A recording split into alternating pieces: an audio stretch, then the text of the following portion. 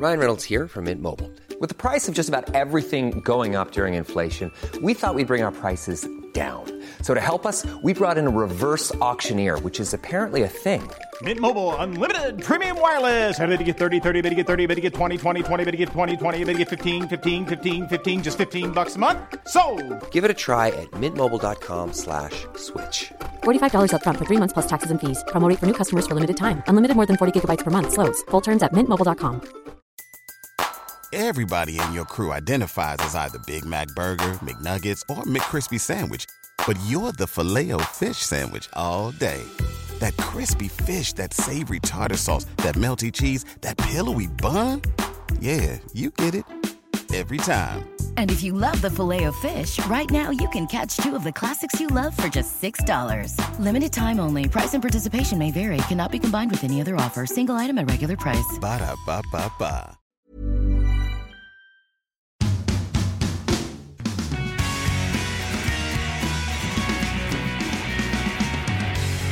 Puckat nummer 25. Slutspelstider, ja det är ju det har dragit igång på Hockeyallsvenskan. I SHL, Mike, så är det en slutvecka med allt vad det innebär. Det finns en hel del strider som återstår med 2 omgångar kvar i SHL i socken just för tillfället. Hej Björn, kul att prata med dig. Hoppas att allt är bra. Otroligt mycket och den fighten kring båda, alltså topp 6-strecket i SHL men också 10-11. Kan Djurgården klättra upp och utmana Karlskrona? Vilken fight det finns ju där. Och Luleå kanske till och med i detta till viss del också. Så otroligt mycket att spela för.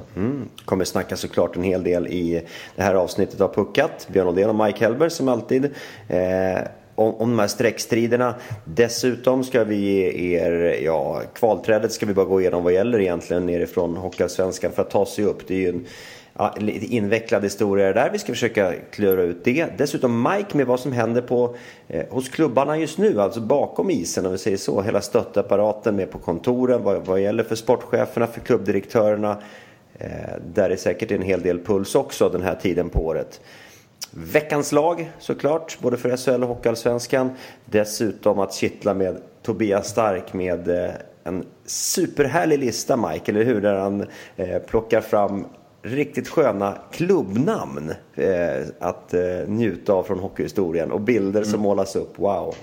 Är man en hockeyälskare vill man lyssna, kan jag säga. Det vill vi, och det ska vi låta det göra också om en stund på det där.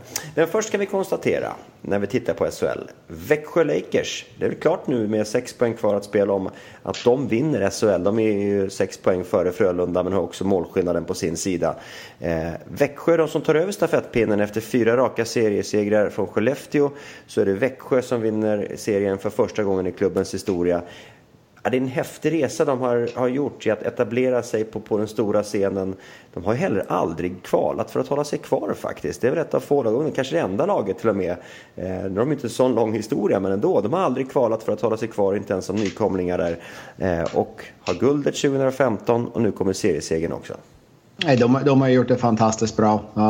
Hela föreningen med Anders Öhman en gång i tiden som gick in och stöttade föreningen, skapade förutsättningar för att bygga ny ishallen.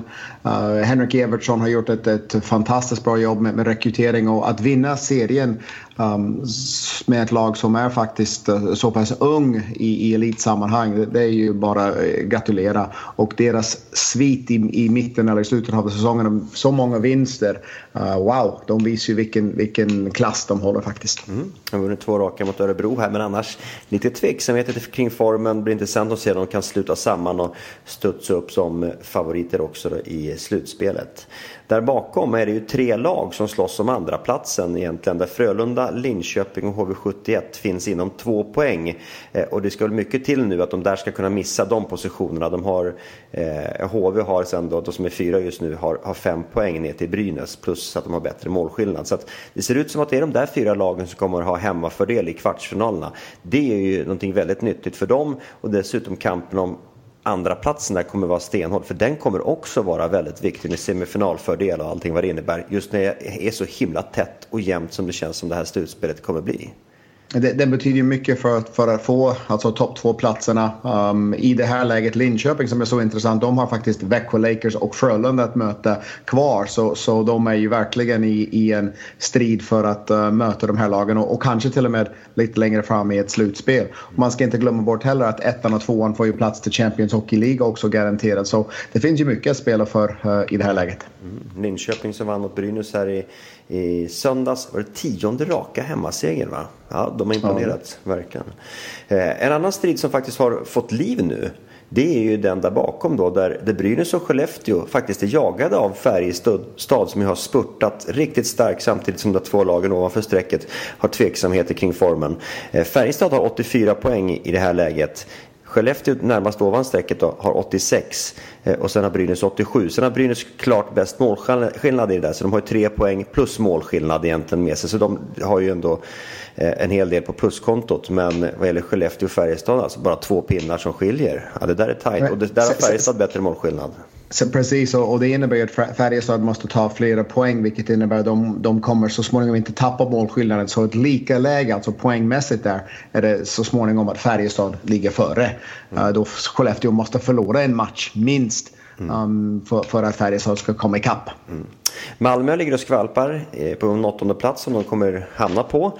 Men bakom där och fortfarande den här kampen där Luleå, Karlskrona, Djurgården, de följs åt. De förlorar i massor, sen vinner de. Sen förlorar de, sen vinner allihopa. I lördags är det intressant det där. Luleå och Karlskrona först gick ut och vann sina matcher. Extra stark Karlskrona som städade av Skellefteå 6-1. Efter speciellt den där imponerande första perioden. Men Djurgården kommer ut under press, visst mot ett ungt och skadeskjutet Malmö, men vinner ändå då hemma på Hovet. Så att förhållandena är intakta där Karlskrona och Djurgården har samma poäng. Djurgården klart sämre målskillnad. Luleå finns 2 poäng ovan i det här läget. Ja. Och man hamnar ju också i en diskussion över om de lagen som har mest att spela för, alltså motivation slår klass, och den här är ju en intressant läge, för man kan tycka att man vill hellre möta vissa lag, men Jeremy Culleton sa ju i studion, alltså i Mora, att hans lag tyckte inte alls det var kul att spela de här matcherna som var kvar. De var redan klara för hockeyallsvenska finalen, och han erkände ju och sa nej, men det här var inget kul, ingen tyckte det var roligt, vi vill inte spela, och de förlorade många av matcherna också. Så det är väldigt, väldigt svårt att engagera sig på den nivån rent energimässigt när man hamnar ju i en strid som man inte är ju faktiskt påverkad av. Vissa strider är också hetare än andra. Det är klart att toppstriden är ju viktig, men inte do or die. Men det finns ju ändå ett par gäng här nu då. Jag tänker Djurgården har ju Leksand kvar att spela mot. De har ju absolut ingenting rent tabellmässigt. Kan spela avslappnat på hemmaplan. Men däremot mot ett Skellefteå sen då, som är jagade, kan bli intressant i en sista omgång. Så, vad sa du? Sa du att Leksand har ingenting att spela för? Nej, men det har de inte tabellmässigt. Tänk om de får slippa möta Mora. Ja, men det vet man ju inte heller man vet ju inte hur Mora Karlskoga heller går, så att det går inte heller att riktigt sätta sig i det läget. Det kan ju vara så att Leksand blir 13:e lag och då så förlorar Mora och tar den andra vägen upp, så att det vet man ju inte. Även om de har ett val nu då i den här matchserien. Vi kommer att prata mer om den om en stund. Mike fanns ju på plats där för match 1 där. Men notabelt annars, veckans stora lag är ju Färjestad. 3 raka segrar den här veckan. Och 3 raka nollor från Stefan Sten. Wow! Ja, man hade ju inte tänkt att det var ju Stefan Sten som ska stå i mål heller för de här matcherna. Men han har ju spelat bra för Färjestad. Och på något sätt det känns som att någonting har hänt i gruppen som i den här som du kallar för slutspurt. Men de har varit ruggigt bra. Och bara backar man bandet lite till. De har alltså på de 6 senaste matcherna släppt in 5 mål. De kom i samma match. Man har 5 nollor på 6 matcher. Och så kommer där bottennappet hemma då mot Linköping som gästerna vann med 5-1. Men det är en defensiv annars som den är enastående just nu. Så att det är ett formbesked som Färjestad tar med sig in i den slutdel. De ska in i ett lag som ingen kommer vilja mötas. Först inte kanske då i en 8-delsfinal om de inte klarar att ta sig upp. Eller upp då i kvartsfinal där sen. Så att Färjestad ser lite spännande ut just nu. Definitivt, och precis som du är in på Björn, de släpper inte till många skott heller. Jag tror HV hade ju en 19-20 avslut på mål och Sten är ju riktigt bra i den matchen, så de är tajt just nu. Det jag känner med Färjestad fortfarande, och det att de har den där linan med Alexander Johansson, Nygård och Ryno, Men det finns inte riktigt uppbackning där bakom. På samma sätt att man känner leverans dag efter dag. Var är Milan Gulas till exempel? Var är han? Vi är ju vana med hans 20 fullträffar. I år är det på, vad är det? 6, 7, 8. Ja, inte tillräckligt bra för honom i alla fall. Och jag håller med dig. Och de gör inte i alla lägen alltså hur mycket mål som helst. Men nej, så släpper man in inga mål då är man svårt stoppad. Och i slutspel är de lagen som släpper in minst antal mål som vinner. Det är inte de som gör mest mål faktiskt. Eller de som gör otroligt många mål. Det är bra försvarsspel som avgör slutspel. Oj, det talar för att Färjestad skulle kunna gå långt då. Mikes tes. Jag vet att alla år Leif Karlsson har stått i båset. Han har varit med i Färjestads bås 3 gånger vid slutspel. Det är semifinalgaranti. Han har aldrig missat semifinal och har väl varit vinnande och i final också under åren där. Ska vi sticka in där? Vad händer egentligen nu, Mike? Är det hög puls och hög stressnivå hos klubbdirektörer, sportchefer, kanslister och allting? Hur är det på kontoren egentligen i både SHL och Hockeyallsvenskan läget här just nu?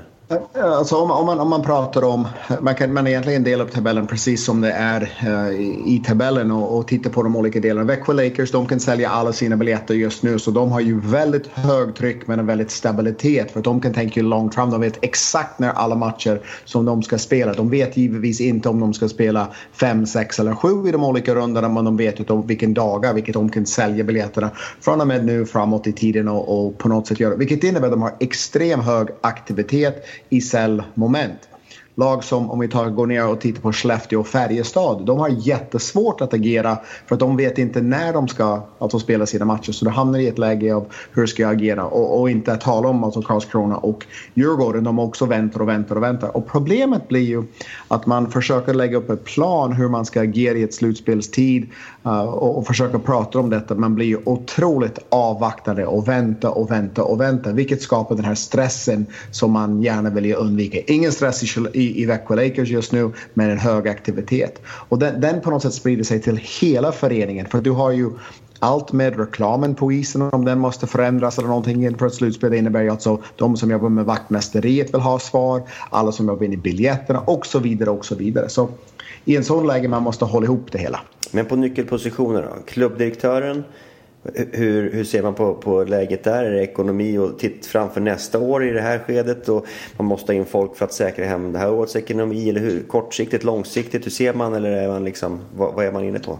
De flesta föreningar har ju bokslut sista april, vilket innebär ju alla går in i de 2 sista månader, så under 60 dagar tills bokslutet är klar, vilket innebär ju att man börjar fokusera på ekonomin. Å andra sidan, många går runt och hoppas och tror på ett långt slutspel för att få ju mycket pengar eller stora intäkter för att på något sätt reda ut om man inte har ekonomi nog. Jag tror många klubbar har en ekonomisk utmaning idag tack vare biljettförsäljning har inte gått som man kanske hade tänkt sig. Så jag tror det finns många klubbledare där ute som verkligen hoppas och tror på ett långt slutspel. Och det man kan konstatera är att det är 4 lag som går till en semifinal och inte fler. Så det finns ju faktiskt många lag som är färdiga någonstans mitt i mars månaden. Sportcheferna, kontraktskrivning. Säkerställa upp de spelarna man vill bibehålla, samtidigt som man läser i tidningen, för att det finns ju duktiga reportrar som snappar upp att spelarna byter förening, och man kliver över gränserna redan idag. Det finns många spelare i svensk ishockey idag som har skrivit på ett kontrakt för en konkurrent trots att man spelar för en viss lag. Är det fel? Nej, det är inte fel alls. Det är som marknaden ser ut, och det måste de få göra i viss mån, för att deras kontrakt tar ju slut i sista april, och om de inte säkerställer deras framtid nu, då kan de vara ett jätteproblem om de skulle bli skadade eller om någonting annat skulle hända under resans gång. Klubbarna vill inte vänta särskilt länge, så alla sportchefer just nu har en väldigt hög aktivitetsnivå. Men är det primärt i det här läget på att stärka upp det sina, eller är det också att vara ute då, som sagt, du säger att många spelare har täckt med andra klubbar, och är det att plocka de andra och även utomlands liksom, att säkerställa till nästa års lagbygge? Jag skulle säga ju att det är ju allt du nämner. Man vill ju gärna först säkerställa de man har haft, och det har man gjort sedan så småningom jultiden. Alltså de spelarna i laget som man var förlänga avtal med. Men många sportchefer, det här är ju tid att gå ut och scouta någonstans för lag, alltså Frölunda, Linköping, HV som vet de kommer att gå till ett slutspel. De behöver inte tänka på det. Bra tid för sportchefen att åka iväg och titta på AHL-hockey om vi ska prata om sån värld, för att det finns ju alltså slutspelstider som hamnar där också och tiderna som man går bra matcher att titta på. Så i grund och botten, den här är ju sportchefernas tid som blir väldigt, väldigt avgörande för framtiden och måste jobba hårt över gränserna. Och en tid där man får inte känna personligt också, för agenterna just nu ringer runt, pratar om sina spelare med många klubbar som inte har en spelare inte kontrakt, och man får inte ta det personligt. Jag tog i många fall att nästan till personligt när en spelare sa men jag kan tänka mig att flytta. Man vill ju nästan säga men dra åt skogen i så fall. Jag vill inte ha dig om du tittar på andra klubbar. Det är klart du ska vara här. Men någonstans man måste komma förbi det och se att den här är hockeyvärld idag. Man kan tycka det inte om det i alla lägen, men man måste acceptera det. Nej, det så är det. Bra med det här, Mike, tack. Jag tänkte vi skulle ge oss först och främst veckans lag i SHL och se vad vi hinner också. Jag har en annan liten tanke jag tänkte jag kunde ge er. Men först och främst målvakt då i veckans lag SHL. Stefan Sten, Färjestad. 3 matcher, 3 nollor, 3 vinster. Ja, det är svårt att inte ge det till honom, eller? Nej, det är precis. Det är nog den tydligaste någonsin. Även om de funnits tydliga tidigare också. Men wow från Stefan Sten alltså, som gör sin första säsong i Färjestad. Backar ifrån Växjö först. Nick Balen som spelat massor. 25-20 har han snittat. Med sig 4 poäng på matcherna för Växjö. 1+3. Och jag såg dem live första gången här nyligen i förra veckan mot Djurgården. Wow, vad han sticker med i anfallen alltså. Gud, han är ju ett par, 3 gånger. Han låg längst fram i frilägen eller 2-mot-1-vändningar och grejer. Han är inte rädd för att fylla på. Man ser den offensiva sidan tydligt hos honom.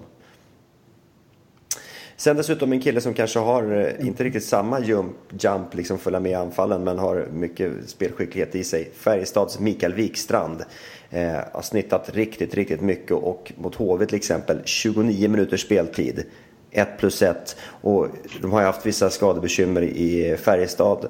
Han har varit en backigant på slutet och lite mer att känna igen liksom efter problemen i fjol. Har vi kanske inte haft honom i blickfånget så himla mycket det här året. Men Wikstrand är kanske på väg upp mot någonting riktigt stort igen. Forwardsmässigt, först från Frölunda, Patrik Karlsson. Information som har varit riktigt bra på slutet. Wellman och Bergenheim där. Men Patrik Karlsson med ett hattrick till exempel. Hemma mot Rögle, och 5 poäng. Och dessutom +5 i veckan. 5 mål framåt, 0 insläppta från den formationen. Det är klart att det är värt att lyfta på ögonbrynen för. Spelare som har vuxit i min värld. Han var ju inte lika vass, men verkligen han har hamnat i bra sällskap och också målgörandet. Ständigt stenhårt jobb och har blandat och gett. Vi minns första säsongen i HV, 1 mål, det kom väl i sista omgången för att följa upp det med 15 året efter, tror jag det var.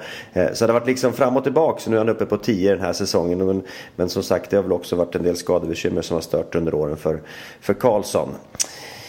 En annan kille som kanske inte rent, han fastnar på den här listan av lite andra anledningar än bara det som sker på isen. Visst, 1+1 tror jag han hade i veckan, tekade över 70% och varav 82% i offensiv zon. Jim Eriksson, lagkaptenen i Skellefteå. Men kanske allra tydligast för det han sa och sättet han klev in i den intervjun som vi hade i Simor efter den andra perioden i Skellefteås match mot Karlskrona. Sån ärlighet, sån tydlighet, sån rakhet med att spelet inte stämmer. Vi har varit inne på, tror jag, för att det finns många bra ambassadörer runt om på spelarsidan i SHL och Hockeyallsvenskan också, på sättet att ta för sig och prata och göra bra analyser. Jim Eriksson är ju verkligen en av de allra tydligaste där han klev ut och sa det här duger inte, det är för dåligt, kan jag också göra en analys om varför och hur, och en kille som höjer ribban, som sätter press i Skellefteå, vet hur det är att vinna och vet att det de håller på med nu, det duger inte. Nej, jätteintressant, och jag är faktiskt nyfiken på om Jimmy kan leda Skellefteå till ett nytt guld, för att han har ju så många bra karaktärsdelar och som ledare har varit det, visat detta tidigare, vunnit guldet, men också är ju i en speciell plats i sin karriär på något sätt. Det kommer bli jättespännande, men härligt med en tydlighet som du säger. Och sen dessutom, som stod på andra sidan isen den där kvällen, Mattias Güter, Karlskrona, gjorde 4 poäng i den matchen. 5 poäng totalt i veckan, 7 poäng de 4 senaste matcherna från fjolårets kanske allra tydligast lysande stjärna, om man bortser Honken i Karlskrona, en av de viktiga delarna till att de höll sig kvar där. 15 mål även den här säsongen hos Karlskrona, Mattias Güter, som ändå då den här veckan, han ligger på 14 minuters istid ungefär per match. Så det är inte det att han matchas stenhårt heller, utan han utnyttjar istiden och har ett härligt, liksom, han är inte så himla stor, så himla kraftig sådär, eller kraftfull liksom, men han är ju en speedy och han hittar öppningarna och en distinkt avslutare. Så att Mattias Güter, Karlskrona med också. Sista frågan där, Björn. Kan han ta ett kliv till i ett topplag? Tror jag absolut. Det tror jag absolut. Han har en hel del fart. Kan han också få liksom... Man skulle vilja se lite ännu mer tyngd. Sen har den kropp man har någonstans. Men skulle han kunna ha det, så skulle han kunna lyfta in och utveckla spelet ännu mer.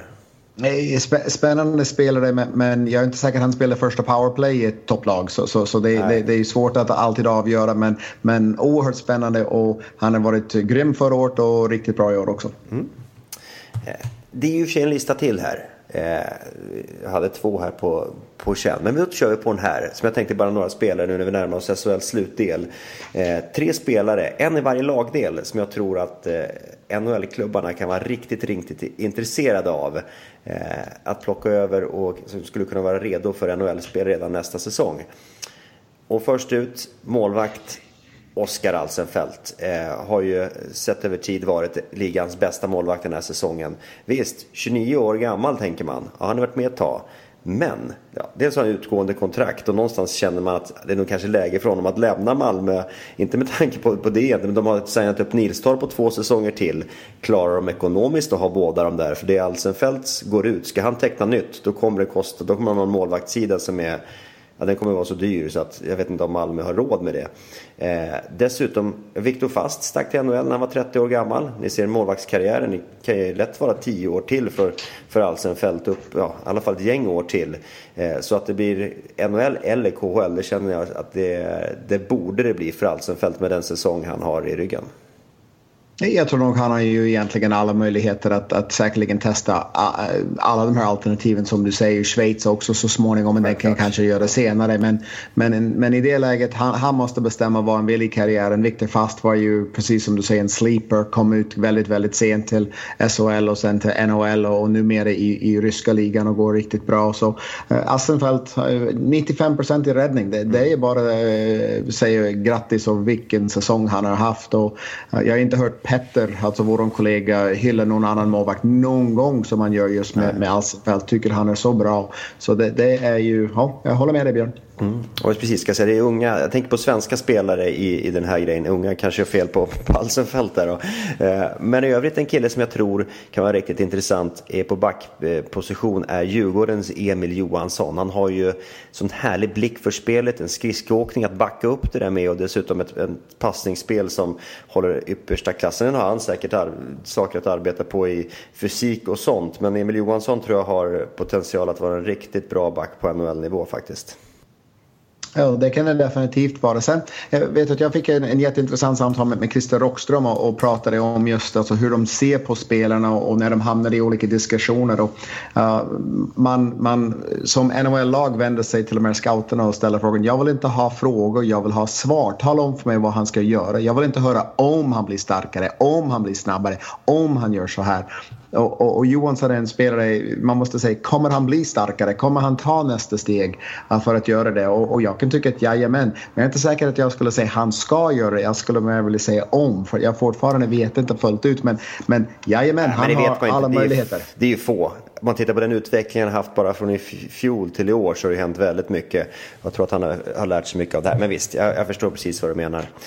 Forward, en forward som jag tror är högintressant. Ja, det finns flera såklart. Men Oskar Lindblom, Brynäs, som någonstans åkte med i fjol i den här topplinan. Scott Rudin, det var Oskar Lindblom. Men man kände att han får mycket serverat här. I år driver han sin lina. Det är han som någonstans är hjärtat, the heart and soul av Brynäs faktiskt. En jävla kille som...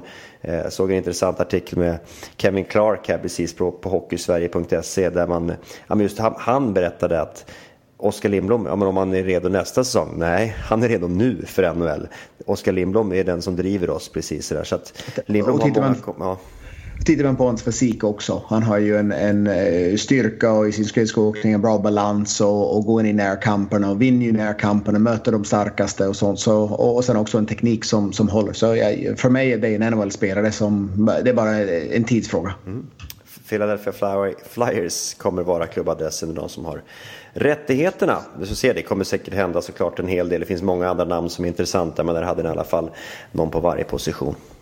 Mike, ska vi bara ta slutspelsträdet upp för Hockeyallsvenskan? Det är ju invecklat det där. Hoppas ni har koll på det. Men annars ska vi göra ett litet försök här. Där 1:an och 2:an, i det här fallet alltså Mora och Karlskoga, möts i bäst av 5 i den Hockeyallsvenska finalen. Och det laget som vinner där, det möter lag 14 från SHL sen i direktkvalet där i bäst av 7. Det är den enkla vägen, det är det enkla framtagandet där. Helt rätt. Som det ser ut just nu kommer Mora eller Karlskoga möta Leksand som det ser ut just nu. Det kan bli Rögle också. Precis, vilka som hamnat 14 där alltså. Sen är det så att den som förlorar den Hockeyallsvenska finalen, de lägger vi lite åt sidan. De kommer spela en bäst av 3-serie mot det lag som är nummer 1 av den här slutspelserien. Det är alltså 6 lag från 3 till 8 som möts i en enkelserie. När du har då, det är Västervik, Panten, AIK, Timrå, Almtuna och Tingsryd. Men det är bara ett enda lag som får spela vidare av de där sen då efter den här slutspelserien. Det laget möter alltså förloraren från Hockeyallsvenska finalen i bäst av 3. Och vinnaren där går upp och möter lag 13 i bäst av 7. Det var det Leksand gjorde i fjol mot Modo. Helt rätt. Och den enda delen som du glömde, Björn, är ju att Västervik får 3 poäng med sig för att de var ju det tredje laget i serien. Pantern får 2 poäng med sig för att de var ju fjärde laget i serien. AIK får 1 poäng. Och dessa 3 lag får dessutom 3 hemmamatcher kontra 2, då det är ju en 5 lags rakserie. Så Västervik, Pantern och AIK har fördel och Västervik har störst fördel. Precis, så är det när vi tittar upp där. Och det som drabbade igång det är sagt, nu kommer det går ju varannan dag det här slutspelsdelen, om man säger så, från Hockeyallsvenskan där finalen var först ut. Karlskoga mot Mora var match 1. Tack vare att Vasaloppet körs uppe i Mora så flyttade man match 1 dit istället och kör 2 raka matcher sen i Mora då. Det var ett styrkebesked, Mike. Du fanns på plats. Mina tankar som såg den från tv-soffan, det spelmässiga. Mora är de som driver matchen egentligen över 60 minuter. Men Karlskoga har dels ett väldigt, väldigt vasst powerplay där de haft över hela säsongen. Dessutom planens gigant den här kvällen, Andrew Anglage, målvakten, som var den som såg till att Karlskoga var med så pass som de var. Det blev 3-1 till slut i tomkasset till Mora. Men många goda svar för Mora den här kvällen. En del frågetecken för hemmalaget som har att fundera på vad de ska komma ut med till nästa, för de har mer att ge såklart än det där. Jag håller med dig. Ska vi bryta ner den ganska snabbt i det hela. 2 bra målvakter på isen, men Engelage var ju grymt bra. Engstrand gör ju det, alltså i Mora. Christian Engstrand gör det han ska göra och är ju riktigt bra. Gör ett antal avgörande kvalificerade räddningar. Men Andrew Engelage höll alltså Karlskoga i matchen. Ja, Mora hade 15-20 alltså högkvalitativa möjligheter. Mora hade ju 8 frilägen. Ja, 8 stycken frilägen. Och inte när ni gick in. Så det är ju klart att de hade ju fördel. De har en rörlighet, en passningsspel. En frenesi, en självförtroende som just nu som Karlskoga såg ut ikväll, de hänger inte med. Det man kan lära sig att det är en match och det blir en ny match alltså längre alltså på tisdag, vilket innebär ju det är nya förutsättningar. Var de tagen av stundens allvar? Kanske det var så. Men Karlskoga måste upp flera klasser. Som du säger, Björn, de hade ju en bra powerplay, gör 1 mål i powerplay, men den är ju mer av en flytande anfall och inte ett powerplay-spel. De fick inte men det var snyggt. Wow. Det var jättesnyggt. Ejdsell till Carl Persson. Men jag var i omklädningsrummet i Mora inför matchen och de jobbade väldigt, väldigt hårt med hur de skulle möta just den här powerplay och under stora delar av matchen hade ju bra kontroll över detta. Samtidigt Tittar vi på de här två lagen, Karlskoga har haft övertag tidigare under hela säsongen, vann 3 av 4 matcher. Så någonstans jag tror inte det går ju på 3 matcher, men skulle vi utgå från första matchens känsla, Mora är ju fullständigt överlägsna. Och andra sidan jag har sett slutspel som känns likadant ut och det kan vända ju rätt så snabbt. Vi vinns någon match i fjol, det stod 2-0 till ett lag. Det andra laget tappade 3-4 av sina bästa spelare. De hette Leksand. Sen vann de 4-5 därifrån. Så det går fort i de här matchserierna, så är det. Men jag gjorde en analys av det här läget faktiskt inför här på Hockeyallsvenskans hemsida. Och det följde väl den riktningen i alla fall match 1, som sagt. Det är att egentligen har Karlskoga har ju egentligen spetsarna i allting. De hade ligans bästa boxplay, powerplay. De har de enskilt bästa poängmakarna offensivt, alltså hela ligan. Backmässigt också, bästa målvakten. Alla sådana saker, mest effektiva. Men där står inte Mora ut alls på samma sätt. Men Mora har ett spel och en bredd på ett annat sätt som jag tycker de skapar. Alltså över 5-mot-5 spelet så upplever jag dem som ett mycket, mycket bättre lag. Och därför också tror jag att de är ett större hot sen i direktkval mot ett SHL-lag. För att de har ett spel som är jobbigt att möta. De sätter en press på ett annat sätt som kan bli svårt att hantera. Jag tror att Karlskoga kommer till liksom stå lite lätt mot ett SHL-motstånd. Jag skulle vilja säga precis som du är in på, Björn, att Karlskoga enhetsmässigt är ju otroligt vass och som du vinner ju mestadels statistik.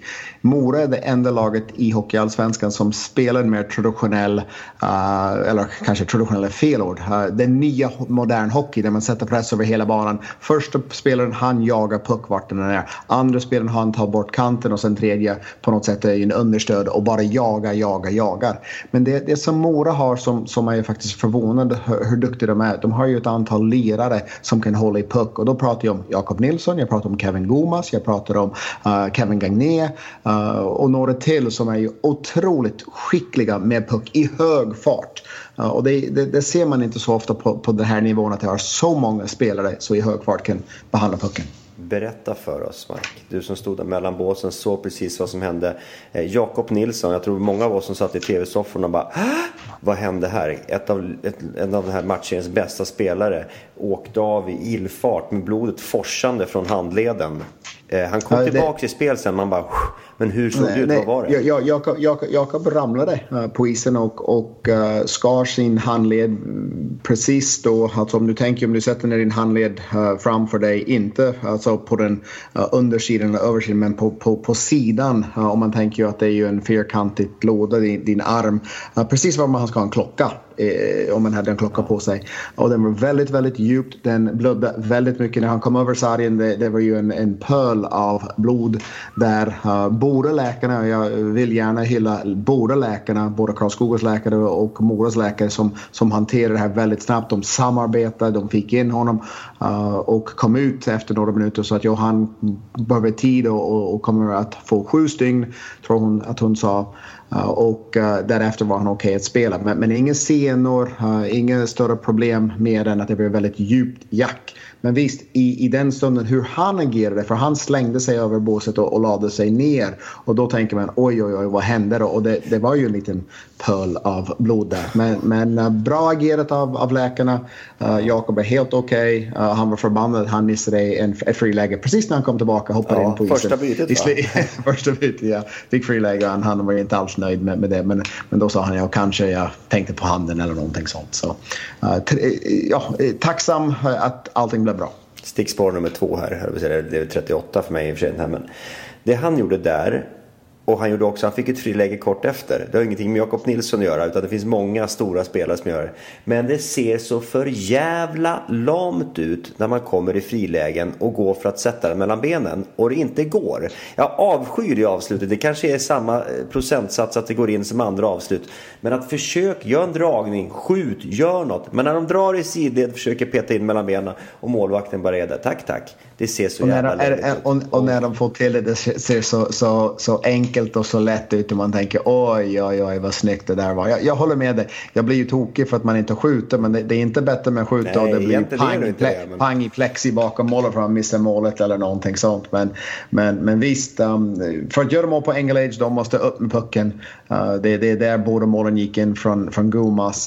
Den ena krysset för andra. Så högt upp i nättaket om man ska göra mål på Andrew Engelage. Ja, det första avslutet dessa pang. Men jag måste bara säga in ett avslut apropå det. Och som är inne precis på det här, att släppa pucken mellan benen. Såg du Nikita Kucherov i Tampa Bay här natten till söndag? Har du sett den av straffen? Nej, jag såg natten till söndag. Kolla in det kan jag säga. Det finns på Twitter överallt. Han kör den här klassiken, åker fram, drar pucken i sidled och så gör den fint. Han rör aldrig pucken utan låter pucken bara glida och går Robin Lehner mellan benen. Men om den inte går in, Björn, vad gör du då? Nej, då blir du förbannad, för det blir alldeles för enkelt, eller hur? Verkligen. Ja, men det där läget är mer. Ja. Det är så här, jag tror alltså jag sa att det skulle gå till 5 matcher och nu reviderar jag mig. Jag tror nog att det går till 4 matcher. Jag tror nog att båda lagen vinner varsin match i Mora, för precis som du sa, det är 2 dubbelmatcher upp i Mora då, där vi ju Vasaloppet. Och det innebär ju att Mora kommer tillbaka till Karlskoga och faktiskt avgör serien i Karlskoga i den 4:e matchen och får möta lag nummer 14 i SHL idag, Leksand. Men vi får se efter de 2 kommande matcher. Precis, där är ju härlig rivalitet. Jag vet att Mora vill man gärna möta Leksand. Leksand vill inte alls möta Mora, för då blir styrkeförhållanden att all press, allting är på Leksand. Det vill de inte ha åt, utan då kan lillebror slå helt i underläge som de tycker. Ja. Vi kan vänta kanske ett par dagar till för att tills man börjar drömma om detta, men konstiga krafter kan bubbla upp. Alla sådana här stora rivaliteter, det blir mycket som kan hända i såna situationer. Precis, jag sa lillebror, men här är storbror. Hur är det egentligen? Vad är läget mellan de båda? Vi ringer upp den som kan det allra bäst. Hockeyprofessor, hockeyhistoriker Tobias Stark. Tjena, det är Tobbe här. Hallå Tobbe. Vilken härlig tid det är hockeymässigt nu, eller hur? Sitter du också nu på kammaren eller i soffan varje kväll egentligen och följer utvecklingen, eller? Ja då, det här är egentligen som allt är bara transportsträcka, man ska vara lite elak fram till idag. Nu är det spännande börjar. Hur ser din marsmånad ut, Tobias? Har du tid att se många matcher? Ja, men jag är ju småbarnsförälder, jag har ingen bebis hemma med 5-åring, men man får ju ta de tillfällen man får, va? Och idag med modern teknik så kan man ju swisha lite mellan matcherna. Det tycker jag är gudomligt bra faktiskt. Och så blir man lite bekväm och sådär. Så jag rör mig faktiskt inte så mycket i hockeyladet själv numera, att det blir mest i soffkanten om jag ska vara ärlig. Ja, det är bra. Det är också ett bra sätt, men hockey ska ses live. De får jobba på tv. Men någonstans så är det ju. Det är det bästa. Det är nummer 1, nummer 2 i tv. Så är det. Du Tobias, vi funderade lite kring det här med Mora kontra Leksand egentligen. Det är ju en härlig rivalitet mellan de här båda. Men vem är storebror och lillebror rent historiskt sett? Ja, idag så de flesta hockeyintresserade skulle väl säga att Leksand har alltid varit storebror, så är det faktiskt inte. Det är tvärtom egentligen. Den som var först på banan i Dalarna var ju Mora. Och Mora IK är ju faktiskt Sveriges första specialförening för ishockey. Det vill säga Mora IK är den första klubben som startades i Sverige bara för att hålla på med hockey. Och då snackar vi 35 någonstans, 1935. Det var väl Gustav Vasa, va? Var inte det han tog med sig? Var inte det han var på väg med bort från danskarna? Det var det de ville åt? Nej. Vi får be våra arkeologer att leta reda på de här sakerna. Det finns lämningar. Men nej, starten på Morahockeyn är faktiskt väldigt rolig. Det var så då att Morahockeyns historiskt sett starke man före då allas våra Simon är ju då Gunnar Falley hette han, en ingenjör som pluggade då i Stockholm och sen flyttade upp och fick jobb då i Mora, kan man säga. Och han var då egentligen världsnamn inom motorsportsracing egentligen, hade världsrekord där. Men han då hade då i Stockholm fått nys om hockey, som då var ganska ny sport i Sverige. Vi snackar mellankrigstiden, 30-talets början. Så när han kom upp till Mora ville han egentligen, han ville få igång hockeyn där. Så vad han gjorde var att han skaffade sig ett gäng hockeyklubbar och lite utrustning och tog med till då vintertid på isar och så, när det fanns killar och tjejer, huvudsakligen killar då, som spelade band egentligen. Så la han de grejerna där strategiskt lite och höll på och åkte lite och dribblade och så. Sen rätt vad kom det fram och sa, vad är det här för grejer och så? Det ser inte ut som våra bandyrör och det här. Nej, det har hockey då. Vill du testa? Ja, men det verkar kul. Så på så sätt då så drog han igång hockey faktiskt där. Jag måste ställa en fråga. Vad heter han? Gunnar Falley. Fallet. Jag har aldrig hört ett svenskt namn som heter Fallet. Gunnar Fallet, han blev sen mer ryktbar. Hans, som mest än kanske då bortsett från Mora då, ihågkommen i Hockeysverige då, från den så kallade palatsrevolutionen 1948 då man avsatte dåvarande styrelsen på förbundet eftersom landsorten då var förbannad på att de hade höga spritnoter, hör och häpna. Så då avsatte man det och han var då revisor där det begav sig Hockeyförbundet. Men det är en annan historia. Oj. Du också bara sticker in också ett sidospår där. De här hockeyklubbarna, vi har säkert pratat om, men hur gjordes, alltså, var hittade man dem då och vilka gjorde de här första klubbarna? Ja, från början, när det riktigt begav sig då så importerade man ju från Kanada. Så var det en och annan sån här vanlig möbelsnickare som tog sig för och då skulle snickra ihop klubben. Men det visade sig, det var ju jag höll på att säga ett kraftigt tycka, det var en jävla svår konst alltså. Så efterhand ändå så någonstans började man väl lära sig ett och annat. Men i början var det ju redan vedträd, alltså det kan man ju lugnt säga, stenhårda saker. Men sen sedermera kommer den svenska sportindustrin, inte minst då vi var igång ordentligt här och då blev det ju kvalitet på det. Tobias, jag har ju följt Mora hela säsongen och det är ju ett spelande lag. De åker ju skridskor, de har ju en enorm passningsspel, hockeyallsvensk mått mätt. Har de alltid varit så? Jag har alltid svårt att säga, men det roliga är att nu snackar vi någonstans kort efter andra världskriget här. Mora IK var ju då också föregångare till Leksandshockeyn i storbror då, eftersom de gick upp till högsta serien och då var det före Leksand. Så vi snackar 44-45, alltså året efter kriget.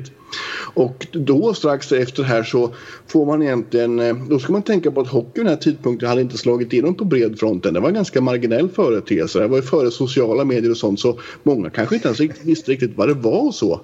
Men då fick alltså Mora IK snabbt riksintresse på sig för att man då hade ett spelande lag och man körde den här sedermera ganska klassiska svenska melodin att vi är ett lag och vi ställer upp för varandra och någon gjorde mycket snygga mål och så sa man, det är laget som är viktigt. Alltså någon föregångare här till sossehockeyn. Man var också tidigare med det här med att när man kvalar uppåt så skulle man möta Södertälje, tror jag. Det kan vara fel med någonting sånt. Och då frågar jag journalisterna här, hur kommer det här gå? Ja, men Södertälje är ju mycket bättre än oss. Så de spelar ner det här och var lite underdogs och så. Det var väldigt tidigt och väldigt unikt då.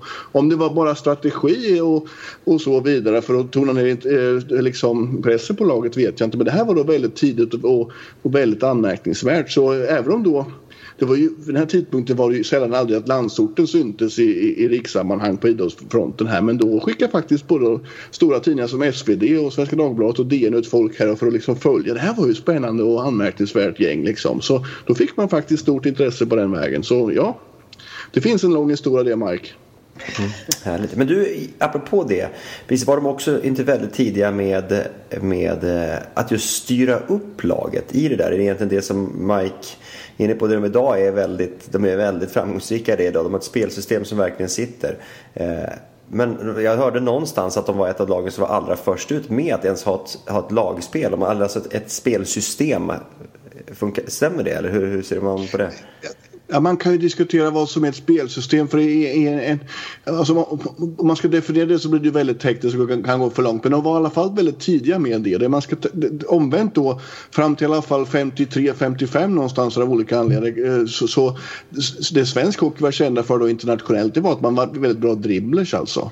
Och då kommer alltså Mora och tar sig till högsta serien här via då ett som sagt utpräglat lagspel då med egentligen många av de kännetecken vi skulle lägga idag i det ni pratar om med styrspel och så, att man verkligen hade en kollektiv ansats här med olika positioner och så. Det här med bågar, det som idag tar för givet, det var ju liksom, det hade ju ingen hört talas om på den här tiden, så där var man verkligen tidiga.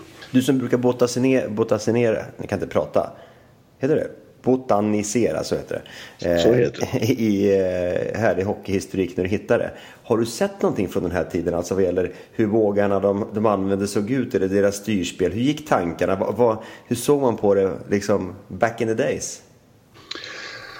Ja, det var jag har inte sett några sådana bågar. Det man då ska tänka på också, att för att verkligen få inse hur pass tidigt det här och pass revolutionerande det var, att fram till, det finns en klassisk instruktionsmanual som gavs ut av Hockeyförbundet 39 och sen kom ut i en andra uppgåva 46. Och det är alltså då en instruktionsmanual som är tänkt att ta ett helhetsgrepp på sporten. Allt ifrån sportens historia till då då rent speltekniska saker och hur bygger man en hockeyrink. Och det man då rent speltekniskt pratar om är i princip saker i stil med att som har, man trycker upp på ishockeyns fostrande karaktär, att det är karaktärsdanande. Och med det då vill jag säga att de vassaste hockeyhjärnorna i Sverige hade då inte bara tänka på det här systematiskt än. Så var det alltså väldigt revolutionerande.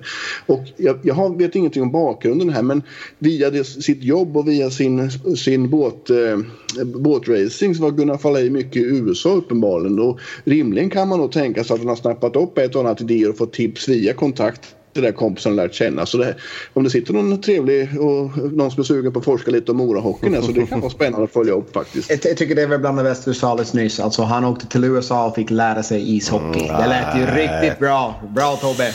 Fel forumet, Mike. Växte du 2 centimeter? Stämmer det här? Eller jag ser detta bakom. Ja. Jag har vuxit 2 centimeter, bara ett totalt sidospår. Men USA slog Sverige i dam, alltså skidåkningen. Och Kanada, alltså Nordamerika vann ju guld. Fattar ni? Alltså vi i Nordamerika kommer att ta över. Men gläds du åt Kanada-guld alltså? I längdskidåkning. Gläds du åt Kanada-guld i längdskidåkningen? Ja, jag måste ta det lilla jag kan i skidåkningen. Ja, det är faktiskt, hela Sverige. Det är hela svenska succén. Ja, jag måste reta ni. Jag måste retas någon gång. Det är bra. Mycket bra Tobias. Tack för Mora-lektionen. Ja. Du, tack, det är ju din vecka va? Eller hur? Ja, dags för listan. Man alltid gnuggar händerna lite extra när du ska dra topp 3 av någonting. Vad ska vi få hänga med på den här veckan?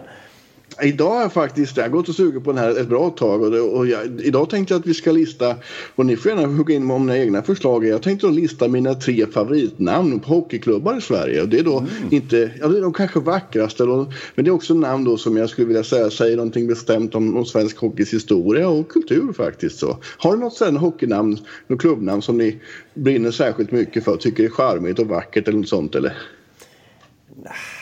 Jag är ju färgad av min moderklubb. Den är ju alltid vackrast för mig i sina blåa och orangea dräkter. Det är inte så vanligt färgkombination. Strömsbro IF. Jag tror det heter Strömsbro HC. Är det ett bra namn? Det är ju ett härligt klassiskt. Det är riktigt Rallabo, vet du. Bocken. Leif Holmgren Holmqvist och Ville Löfqvist bland annat ifrån den där härliga uterinken en gång i tiden. Det finns ju inte mer. Men ett namn som klingar väldigt härligt tycker jag. Lindlöven. Det är fint. Jag tycker även Strömsbro det är vackert också. Men Lindlöven, ja visst. Mike, då har du något som... Nej, jag måste säga att jag har inte riktigt bra koll på de här gamla namnen. Jag tycker det finns ju några här kring universitetet här i Linköping. Det finns ju ett gammalt gubbgäng som heter Mighty Ravens och lite annat sånt. Men jag egentligen har ingen bra att komma med som är hur häftiga som helst. Här är chansen för oss att slå tillbaka. Då har vi alla de här grejerna och Tobbe kommer slänga upp grejer. Och då kommer du, vad är de coolaste? Mighty Ravens. Du ska tillbaka till någon jävla college-fotbollslag eller någonting här. Jag tror det var i Sverige vi pratar om. Ja, precis. Men det låter ju som ett college-lag det där i fotboll. Ja, men det är ett härligt gäng av herrar som är 10 kilo för tung och de spelar i division 4 här i Östergötland. Absolut, det handlar om namnet. Härliga namn. Mighty Ravens. Jo, det låter... Nu släpper vi Tobbe, scenen är din.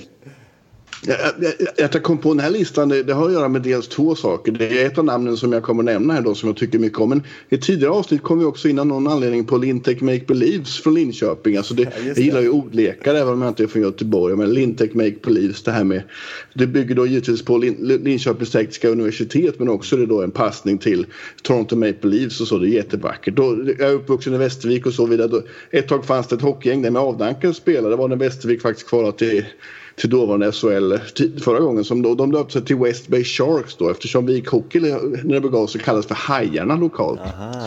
Så det är, och sån här namn har det funnits många av då, Nybro Flames och såna här saker. Men de här passar inte på din lista? Nej, det gör de inte.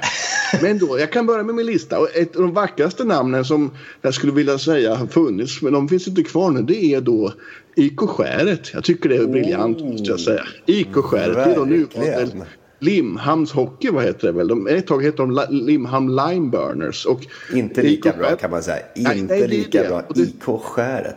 Snacka om vackert. Vackert alltså. Ja, mjukt, bildligt, ja, härligt. Precis, bildat någonstans 1959 tror jag, om det var ett skollag först då som sen började spela organiserad hockey då, och så hette IK Skäret. Väldigt vackert alltså. Det säger någonting bestämt både om den tid när klubben bildades givetvis, men det är så, den fångar ju hockeyn på något sätt. Skäret alltså. Ett sånt lag kan ju inte vara brunka alltså, de måste ju spela. Skulle kunna vara konståkningsförening också i och för sig. Ja. Men det här var då ett gäng kalkbrottsarbetare då i Malmö, det här någonstans då, som drog igång det här. Så, men det är då min 3. Min 2 är då, och alla klubbar är egentligen utdöda nu här kan jag säga, men det är då HC Penuten. HC Penuten är då alltså då en förlaga till nuvarande HA74 från Sävsjö.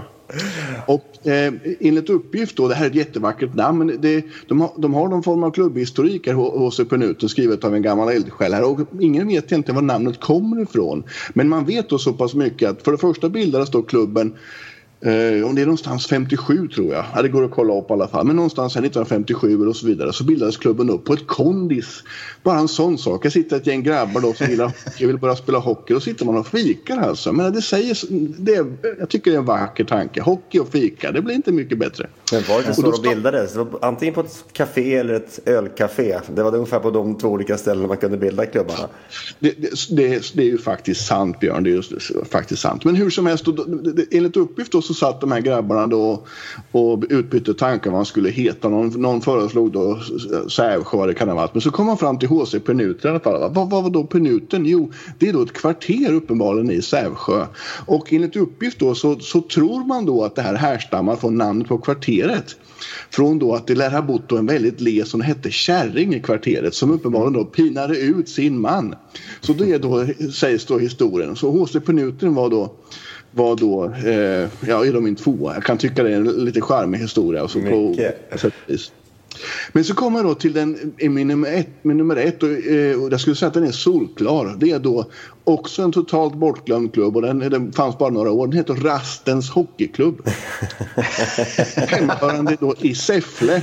Och det roliga med det är alltså att det finns en story om det här. När det här vi snackade 1952 så nådde det här alltså riksintresse. Och det här är då kort efter 1949 Stockholms-VM. Då har hockeyn blivit en riksangelägenhet. Men att någon skulle då intressera sig för, vilket det här var då, ett gäng skolgrabbar i Säffle som spelade hockey ute på en kärn mitt ute i skogen. Totalt oväntat. Men vad som händer är alltså då att vid den här tidpunkten så har Hockeyförbundet kommit på att man ska försöka odla kontakter med landsorten lite mer. Så man bjuder ut och dels ska man då ska svetsa ihop 3 kronor inför VM och så då skickar man ut 3 kronor på läger och ska då möta lite lokala kombinationer.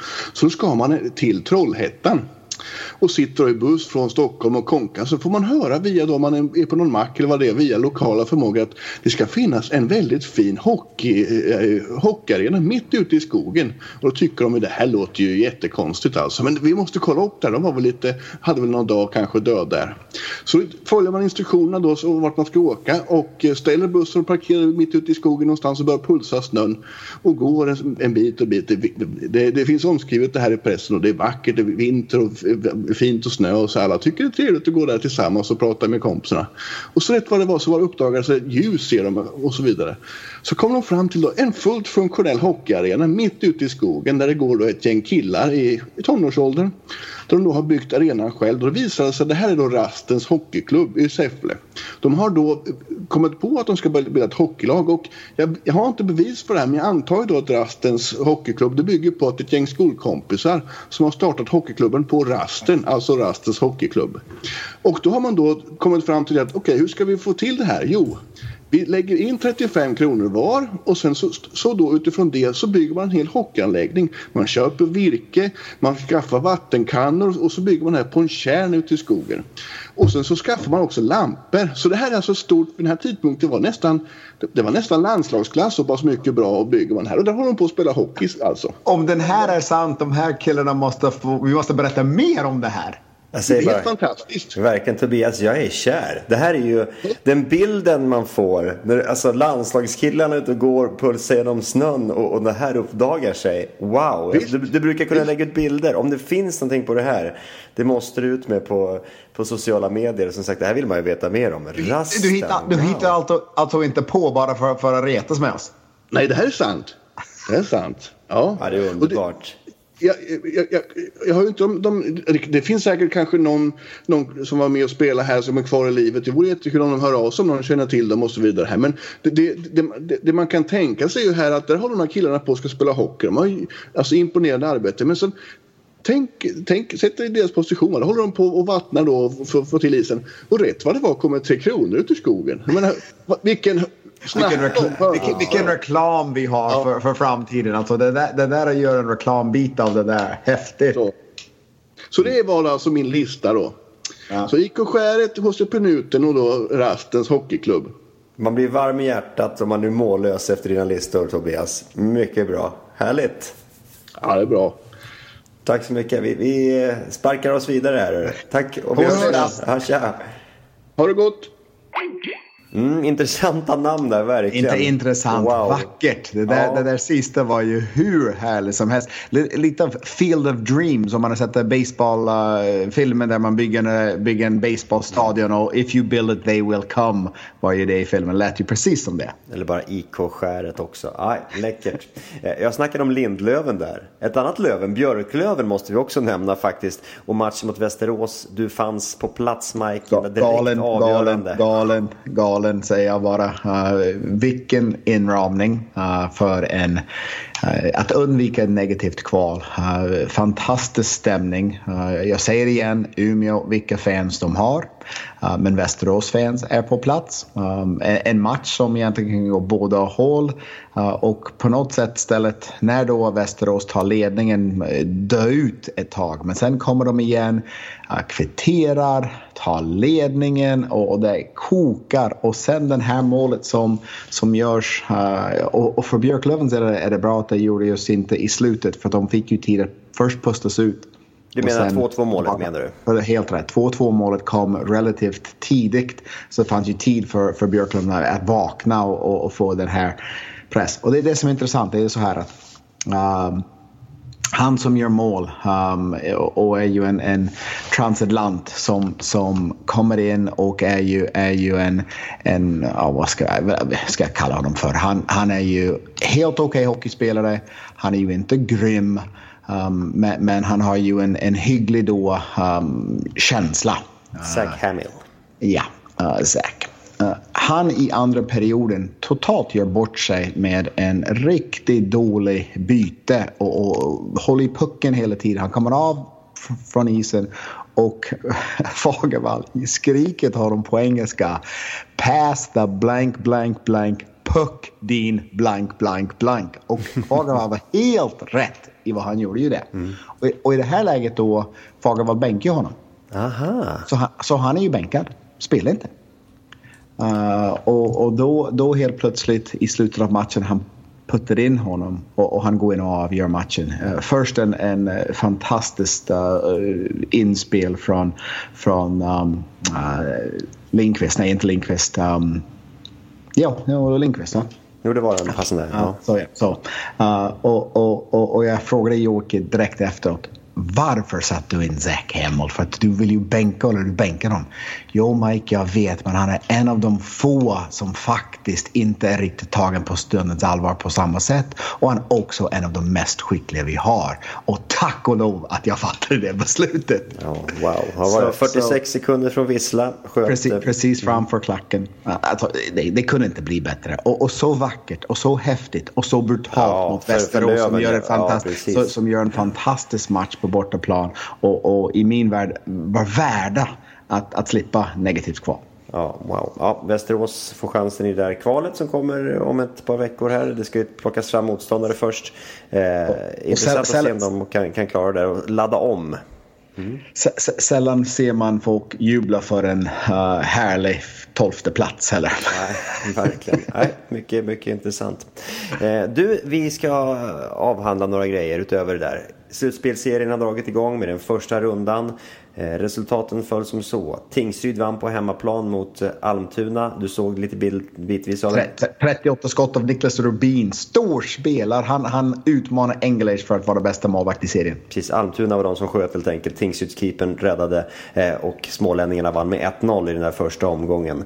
Dessutom AIK som höll undan vann 4-3 på Hovet mot Timrå. Jag var på plats för den första perioden med mina ungar. Vi såg den första, stod 4-1. AIK hade en ruggig utdelning.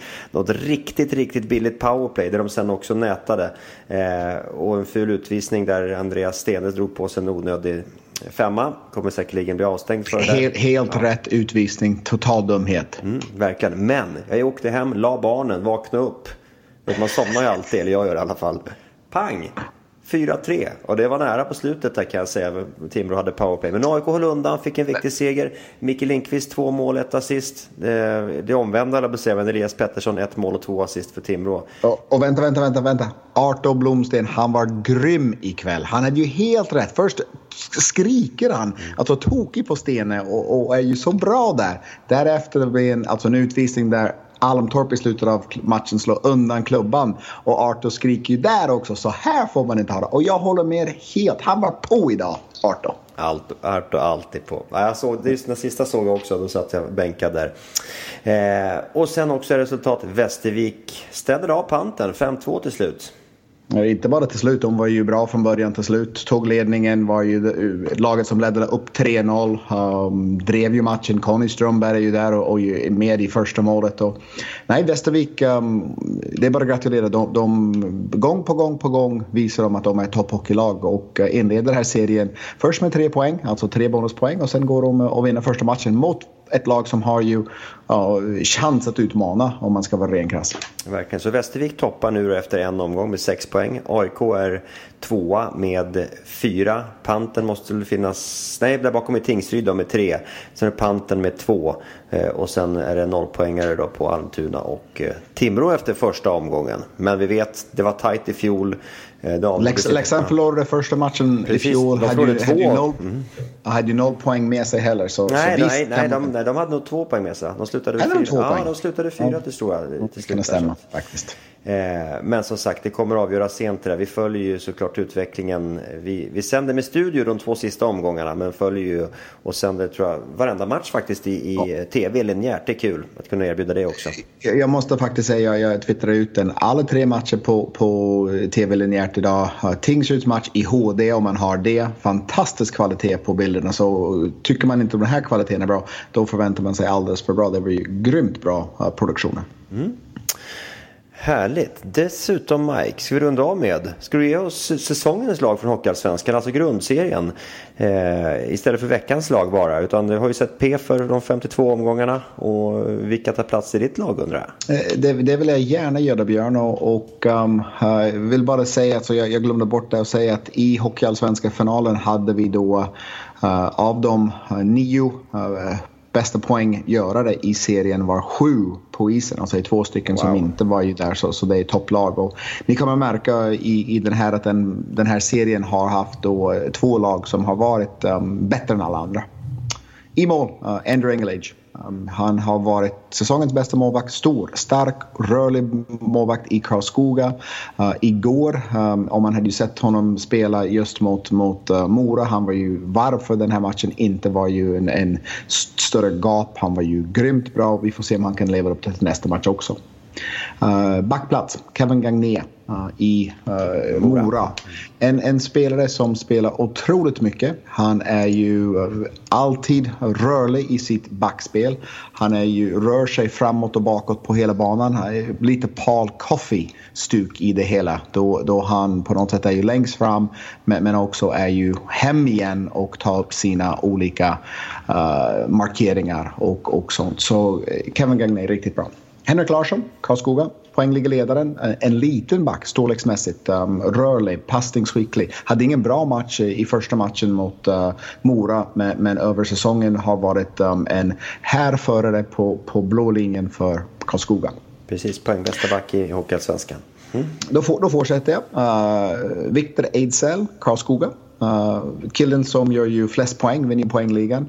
Straffkungen är ju så otroligt skicklig på straffar, men också gör ju väldigt många mål i powerplay tillsammans då med den andra killen från Karlskoga, Alexander Levois, som är ju den bästa passningsspelare som jag har sett i hockeyallsvenskan på länge.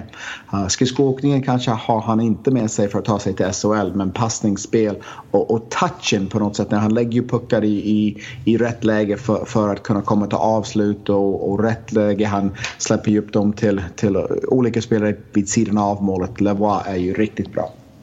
Och sen går jag ner i poängligan lite grann och tar fram den spelaren som jag tycker är ju mest förberedd för SHL som lirare, och han heter ju Jakob Nilsson. Han spelar i Mora, han är ju i min värld Moras bästa forward, en lirare, passningskille, hög fart på skridskoåkningen, rör sig över hela banan, tar ett defensivt ansvar, och enligt rykten ska han spela i SHL i Karlskrona nästa år. Vi får se om han skulle kunna lyfta Mora till SHL innan detta sker. Så Engelage, Garnay, Larsson, Ejdsell, Levois och Nilsson. Mycket bra. Du, en spelare där som du ska få utveckla lite mer, som jag själv så här står och vacklar lite hur jag tror att han håller i SHL, är Ejdsell. Som ju har de tekniska verktygen. Vi ser straffarna, vi ser passningarna, lägger till exempel i final 1 till exempel. Vi ser liksom blicken han har. Men det finns någonstans en typ av tröghet i en skridskoåkning. I fötterna. I sidledsförflyttning. För han ska ju ha den typen av roll. Och jag kan inte riktigt i dagsläget se honom ha en roll att få det där att hålla på SHL-nivå just nu.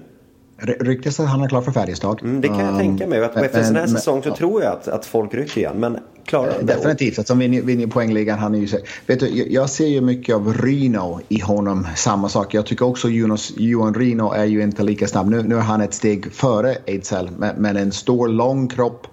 Jag tror nog att det faktiskt går fortare än hur det ser ut. Men när man är så lång, det ser på något sätt nästan sakta ut i det hela. Sen han är ju lång räckvidd.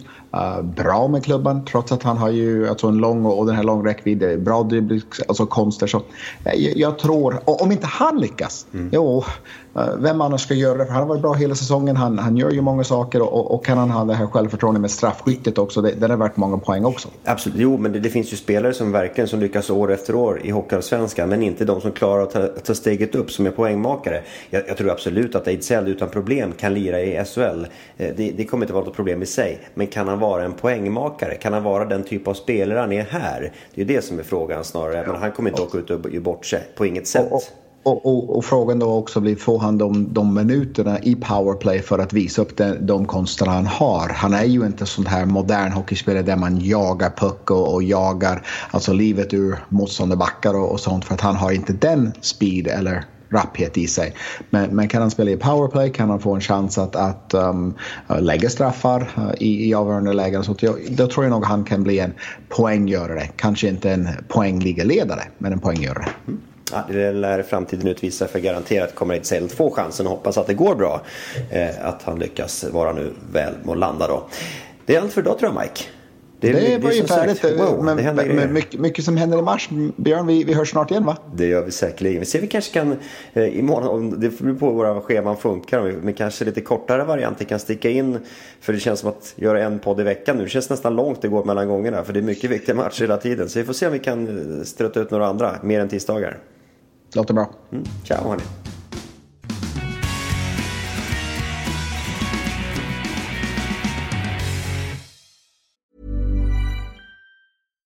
Every fan knows the right player in the right position can be a game changer. Put LifeLock between your identity and identity thieves to monitor and alert you to threats you could miss. Plus, with a U.S.-based restoration specialist on your team, you won't have to face drained accounts, fraudulent loans, or other losses from identity theft alone. All backed by the LifeLock $1 Million Protection Package. Change the game on identity theft. Save up to 25% your first year at LifeLock.com/aware.